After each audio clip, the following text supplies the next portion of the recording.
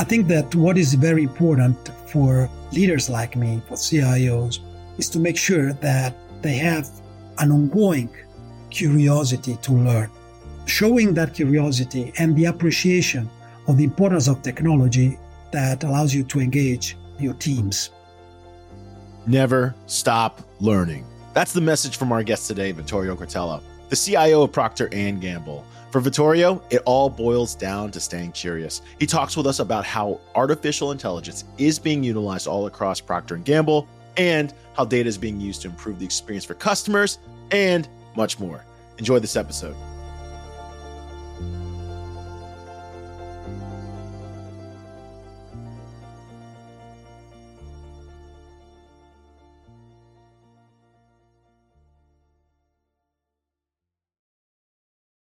Vittorio, welcome to the show.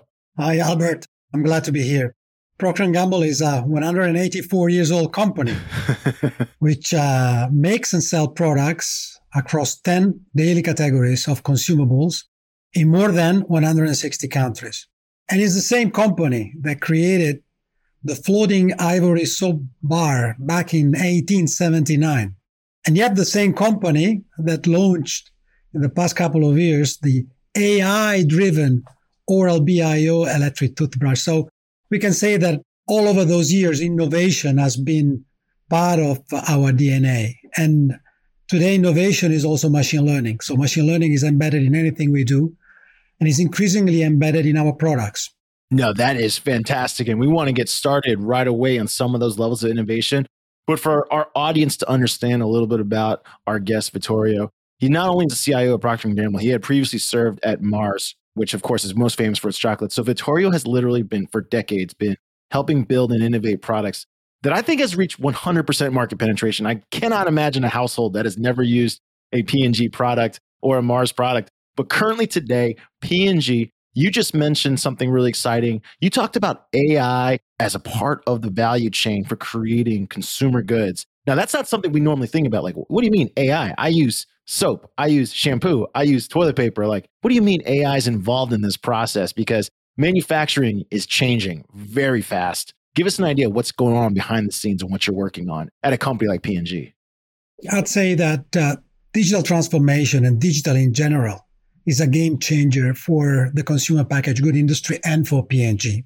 The CPG industry embraced digital later than other industries, but now it is in full swing. Mm-hmm. And really a source of constructive disruption for three key areas. One, innovation.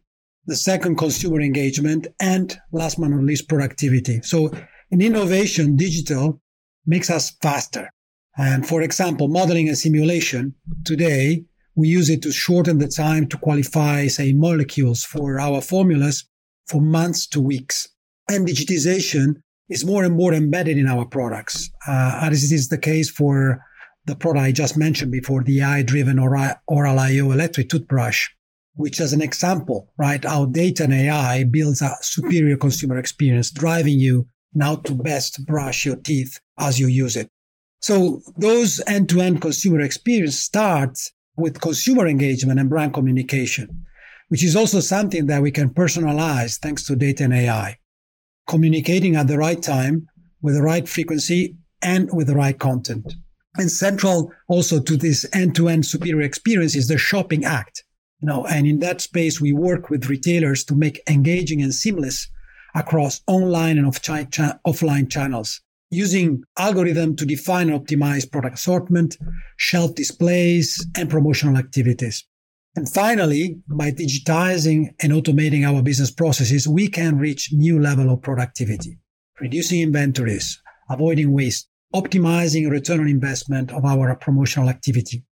And so in the end, applying digitization and leveraging data and AI across all these dimensions translate for P&G into superior product and consumer experiences, and in the end, growth and value for our shareholders. That's awesome to hear. I'd love to hear like a more real world example or like a use case that demonstrates this capability, because you hit on a couple things in that, what you just mentioned. And I could see that all coming into play just in the last 2 years, where supply chains were pushed to the max, arguably still are. We already know no one wants to carry inventory. Everyone wants fast turnaround. They want just enough product on the shelf.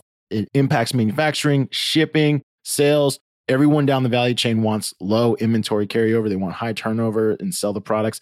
Give us an idea of what's been happening just the last 2 years, because it seems like, if you've been preparing for this moment, that this is where these things really come into play. Yeah, let me just give you a practical example of using AI really to increase productivity across the supply chain. One of the example I often refer to is one of the key issues in CPG is when you shift products. So when you phase in a new product, you replace a product. And often that phasing of a product in and phasing of the old product out results into a lot of waste and out of stock of the new product. So what we have been doing, we have been leveraging AI, and specifically we have using mixed integral linear programming algorithm to optimize the inventory quantities, taking into account consumer demand, production plans, the bill of materials and the raw materials involved with the two different products that have to be phased. And we use that today across 65%, more than 65% of our product changes. And the result was in excess of $60 million of savings because of better inventories and scrap avoidance across the supply chain. So when this partnership that you have, is it like your guys are sharing data back and forth with retailers? So for example, where you're saying, hey, you got data on how the product is selling, for example, let's say regionally, and then a retailer might have data suggesting, hey, this is how we're selling in store. And this helps them identify maybe the best blend of products to carry. Yeah, increasingly, we apply data is key part of getting business value with AI. And increasingly, we look at a large scope of data that includes the extended supply chain, so retailers as well as vendors. We have been intentional with data since day one. And one of the key challenges for a large enterprise like Procter & Gamble is to break across silos of information. Yeah. So that by adopting, consistent taxonomy, by consolidating data asset into our enterprise data lake, we overcome the legacy data architecture that historically has been built aligned to functions and to transactional processes. So breaking through that enables use cases transversally across the company and the extended company, so vendors and customers. And it's a necessary step because there aren't today, if you want, data mesh solutions that you can apply at scale so that you can connect data regardless of where they sit. That you need really to consolidate and use the same taxonomy. And that means making data visible and supporting that with horizontal enterprise data platforms that allows the ingestion, preparation, the metadata, the quality, security, so that you apply that across multiple data pipeline and you can feed your algorithms and your model that, like the example I gave, will provide, better performance, more efficiency and resiliency across the supply chain. Give us an idea of what it takes globally in regards to people, personnel, staff, skills to do this, because P&G, you guys have, I don't know how many brands. I know a lot. Right? You mentioned hundreds of countries. And then we all know, and for anyone who's not traveled internationally, yes.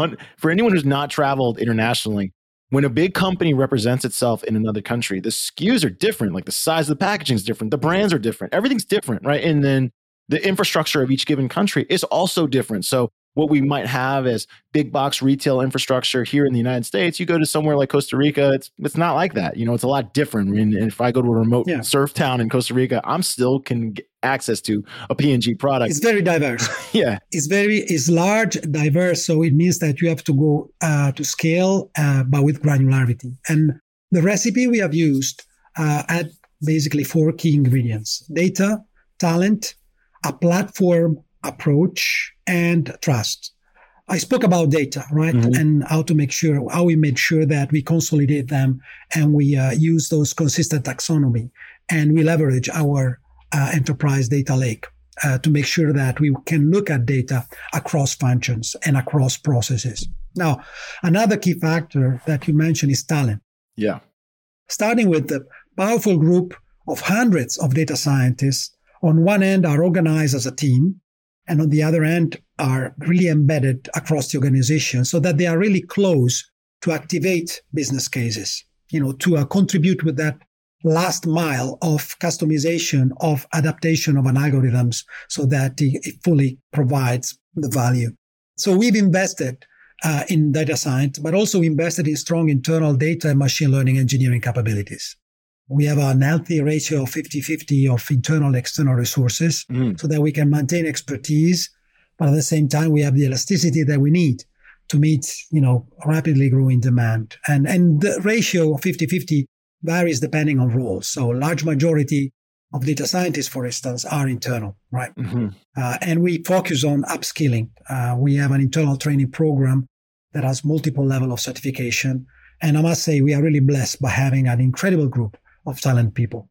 Now, I spoke about platforms, and that is something specific to our success formula. The capability to build algorithms that can address a broad set of business challenges and opportunities. So as an example, we have an algorithm that is proprietary. It's called Neighborhood Analytics that is used to classify clusters of stores or neighborhoods based on consumer demographics and consumptions and demand signals, including point of sales data.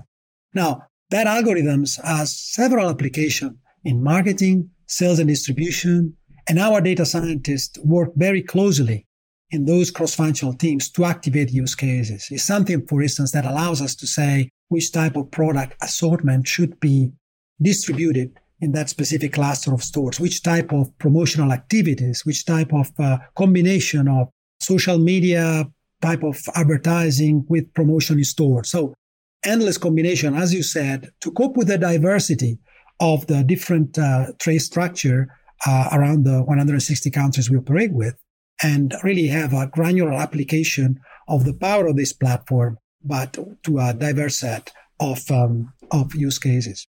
And then finally, in our formula to scale, there is trust. And it's building trust in AI, building trust in the prediction of AI across the organization, which is a major cultural challenge, requiring a combination to explainability, but at the same time, because there is no something like a magic wand of explainability today. So it has to be combined with leadership support. Also, processes and system to make sure that we monitor AI compliance and we avoid bias and drift. And all those, all these components, as I said, data, talent, platform approach, and trust are what allowed us to scale AI across the whole of P&G.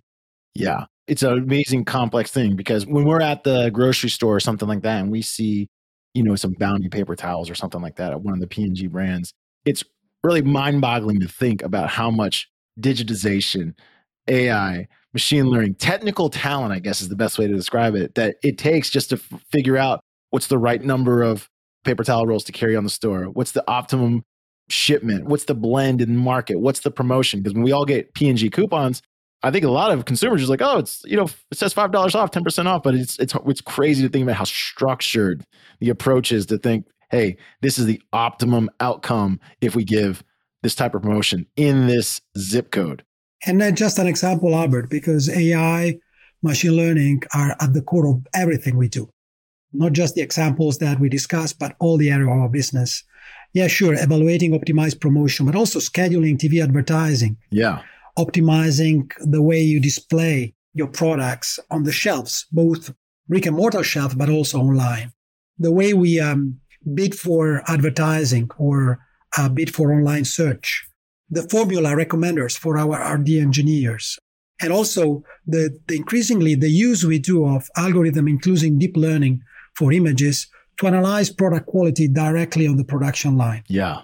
So it's a comprehensive scope. As I said, it's really enabled by about 200 internal data scientists, many of them PhD level, and a robust AI engineering team, MLOps capabilities, working with 10 petabytes of data and the equivalent of thousands of CPUs and hundreds of GPUs.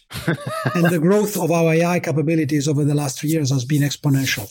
Really going from augmenting the human capability with descriptive analytics to now automating decisions that humans decide to delegate with prescriptive AI, which is about taking the prediction of AI and injecting them directly back into business processes and systems with APIs.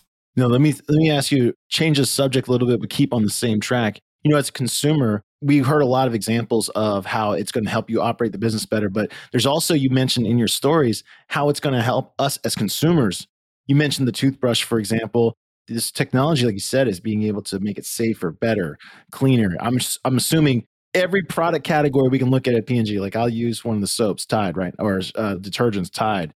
Probably you guys are trying to figure out, I'm assuming, how to make it clean better with less raw material at a lower cost.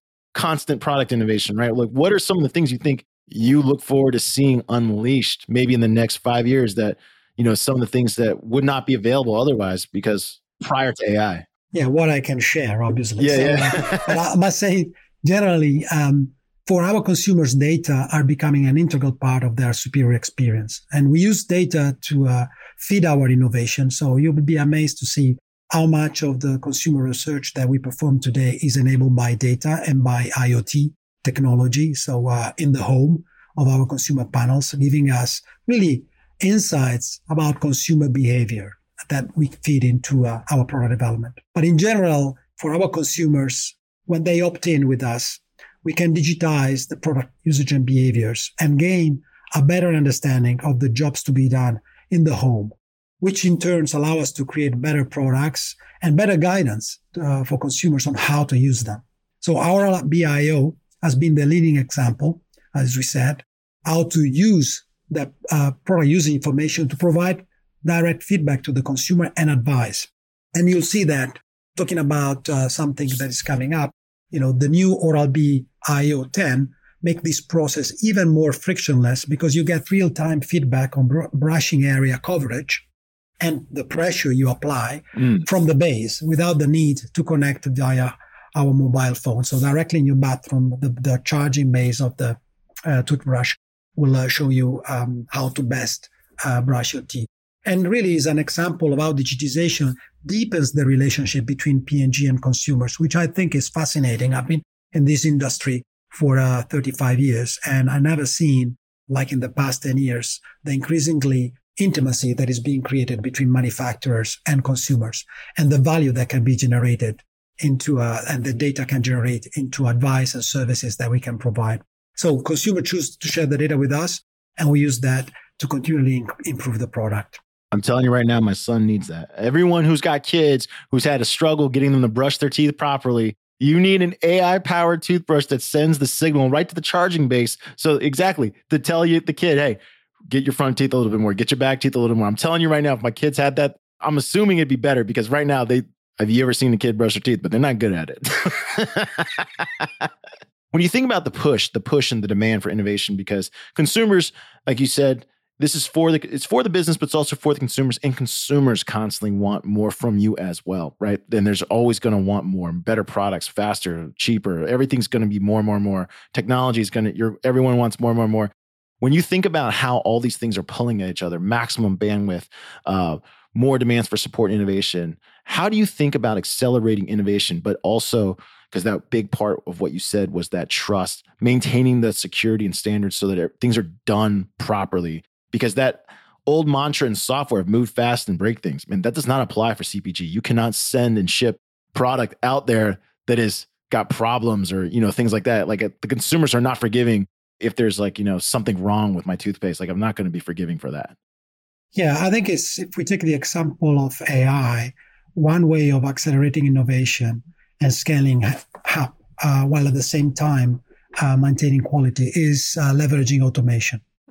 And I believe that we have no choice in the future to really embrace automation to scale AI, which is central to our digital transformation strategy.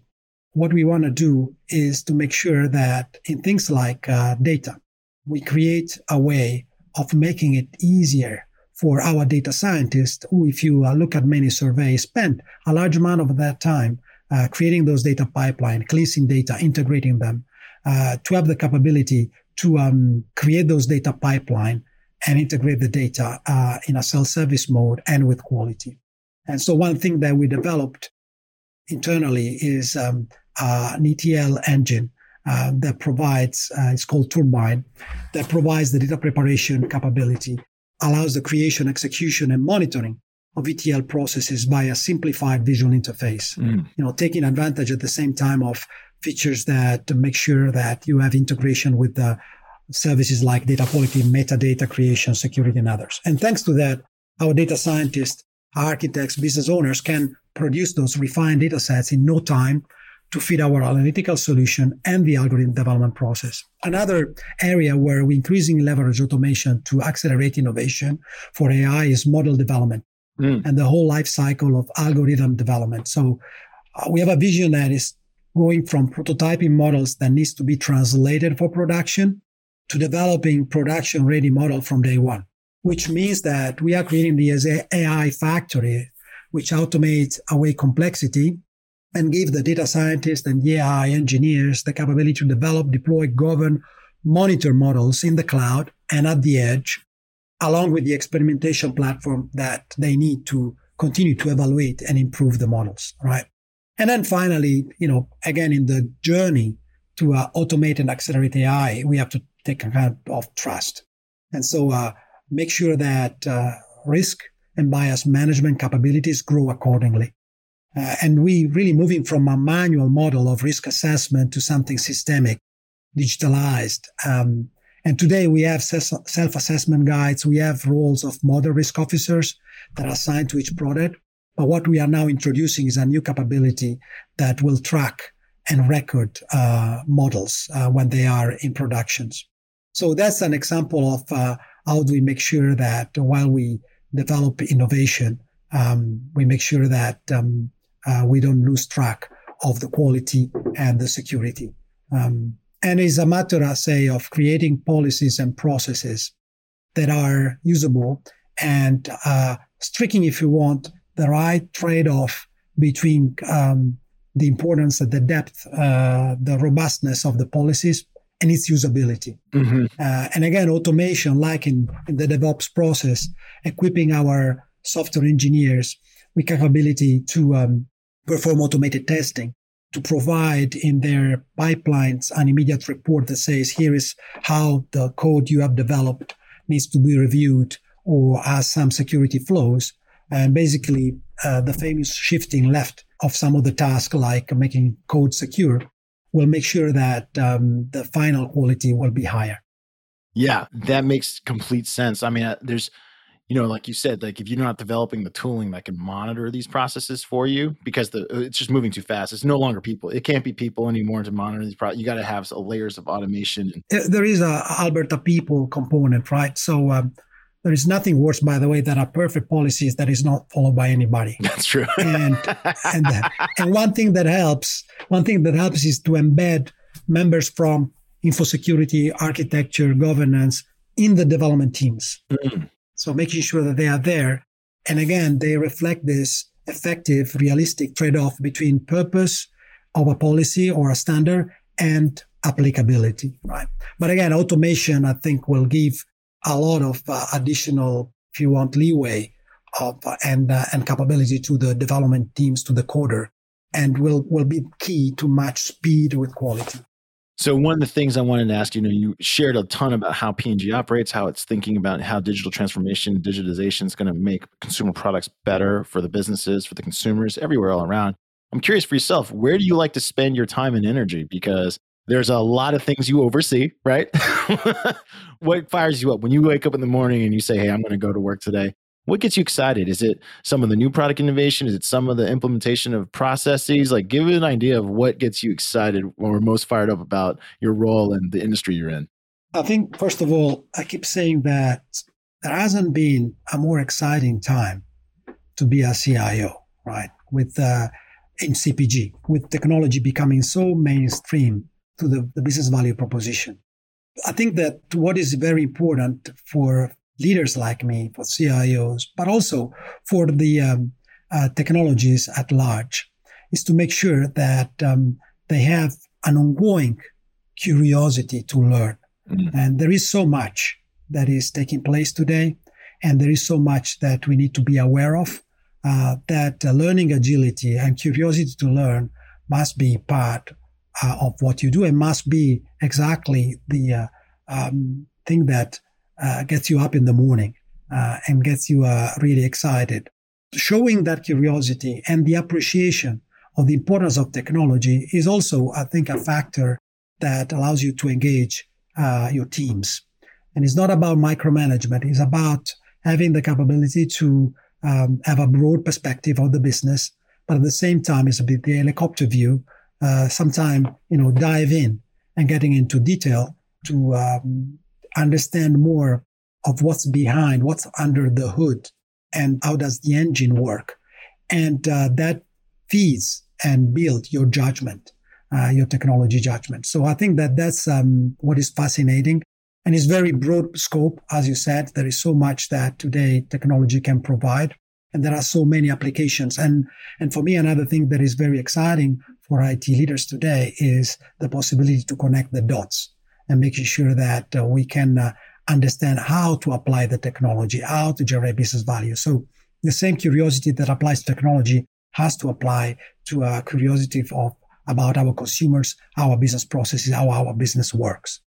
I think that's fascinating, and is one of the things that should be motivating for any technologists who think of investing into a part of all their career into becoming an IT professional in CPG, like have been for the last 35 years. Yeah, and we know that a lot of people learn from peers, but the reality is where you sit is there's only a handful of peers. So do you learn from people that are also in CPG, or I'm assuming you have to go outside your industry because there's only a handful of people in, like at the level of production at P&G, right? Like if I were to say, looking across my street, who looks like me? Well, there's only a handful of companies, which means there's only a handful of CIOs that have a role similar to yours in CPG. Now, there's more if you go outside that industry, like you go into like auto, manufacturing, like anyone who has that global footprint, national footprint, international footprint. I'm curious, who do you learn from? Like, who do you bounce ideas off of?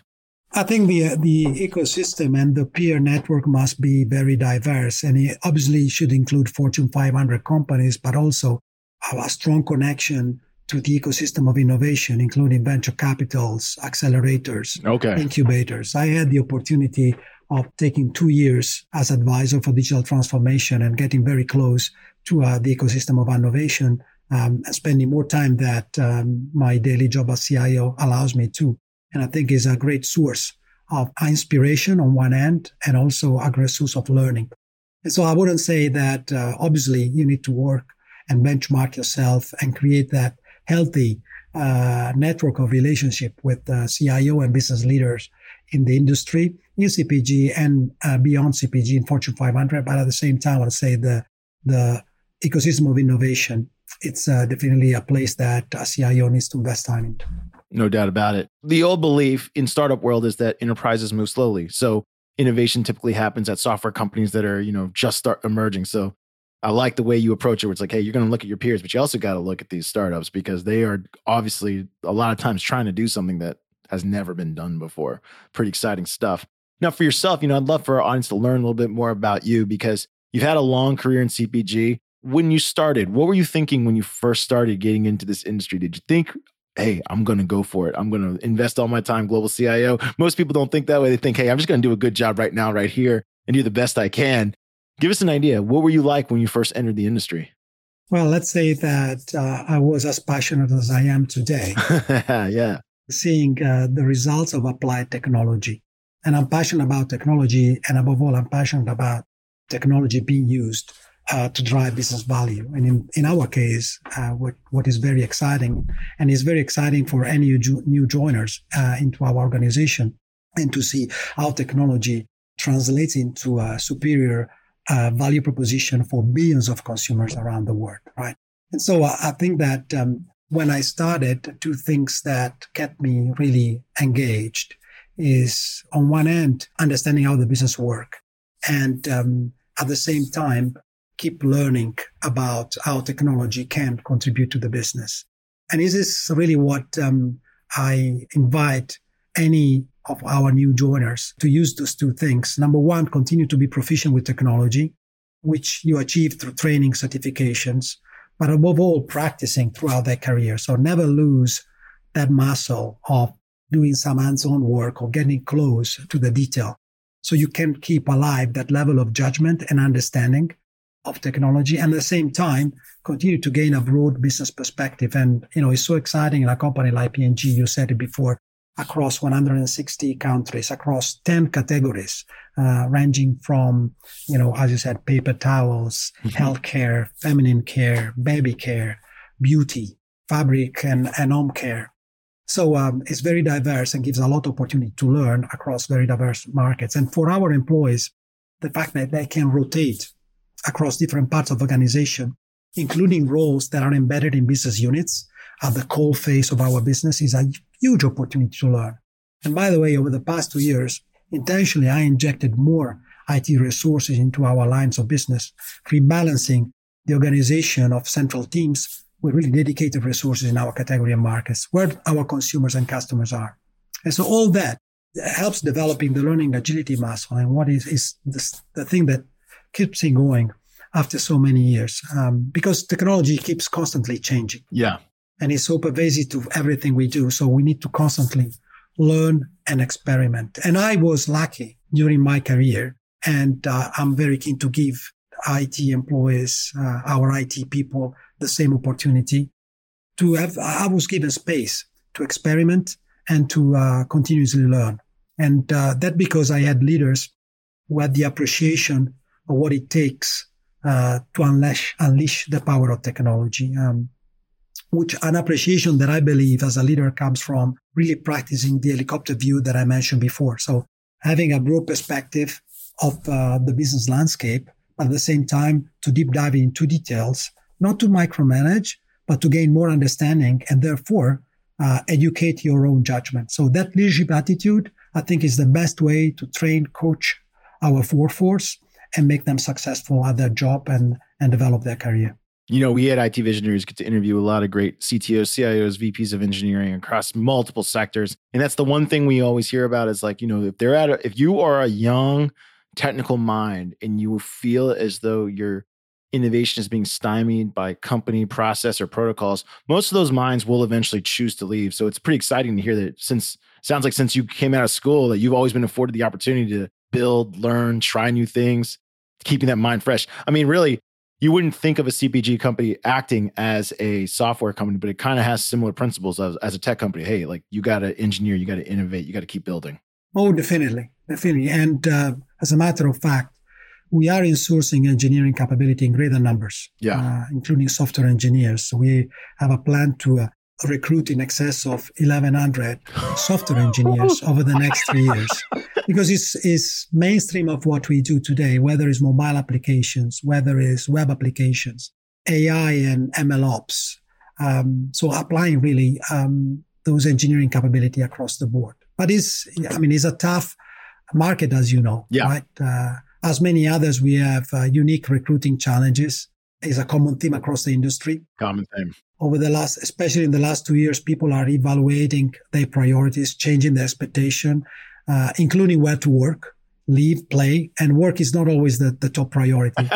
And so, and by the way, as we insource engineering capability in greater numbers, including those software engineers, we compete with a broader spectrum of companies. That's right. Including technology native companies and startups. So it's a perfect storm. On one end, demand for talent in a very challenging job market for IT. But I do believe that at P&G, we have a unique value proposition for IT talent, which is essentially to work on applied innovation at scale. Scale because we are one of the biggest CPG companies in the world, and the scale of our innovation across many areas, whether it's AI or MLOps, industrial or consumer IoT, marketing technology, is impressive, unique, and definitely way larger than anything you can experience in a startup. At the same time, our technologies get to see the impact of their work. Yeah. They are not small cogs in a big engine. They are part of innovation process end to end. And in a big technology company, you may write a piece of code of a solution which may be used by some business you may not even get to know. P&G, on the other hand, you write the algorithm that drives 2-digit growth of sales in a specific market. And you see that and you are part of that story, and it's extremely rewarding. So I think that for technology at P&G, we can offer a rewarding career and at the same time working for a value-driven company with strong principles and values, focus on growth and technology for good. Hey, listen, Vittorio, I love the way you frame it up, and I'm sure the CEO, there's no pressure from the CEO. Hey, 1,100 engineers, no problem. It is going to be a battle. And when I hear these numbers is just how much better our lives could potentially be as consumers, right? If all these products keep innovating at scale, this is a really great time to be alive. You know what I mean? As a consumer, and as a technology worker. Vittorio, I want to say thank you for joining us today on IT Visionaries. But before you go, it is time for the lightning round. The lightning round is brought to us by Salesforce Platform, the #1 cloud platform for digital transformation of every experience. Vittorio, this is where we ask you questions outside of the world of work so our audience can get to know you a little better. Are you ready? Yes. All right. We see on your LinkedIn that you went to school in Italy. Tell us about, you grew up in Italy. Is that accurate? Yes, I was born, raised in Italy, but for the last 20 years, the US has been and is now my home. There you go. How often, I know the last 2 years have been brutal, but how often do you get to go back home? Well, usually it's once a year. Just once a year? Nice. When I was in high school, I dated a girl who was an Italian, and I got to be invited to an Italian family meal. I want to know, does your family have epic, huge meals?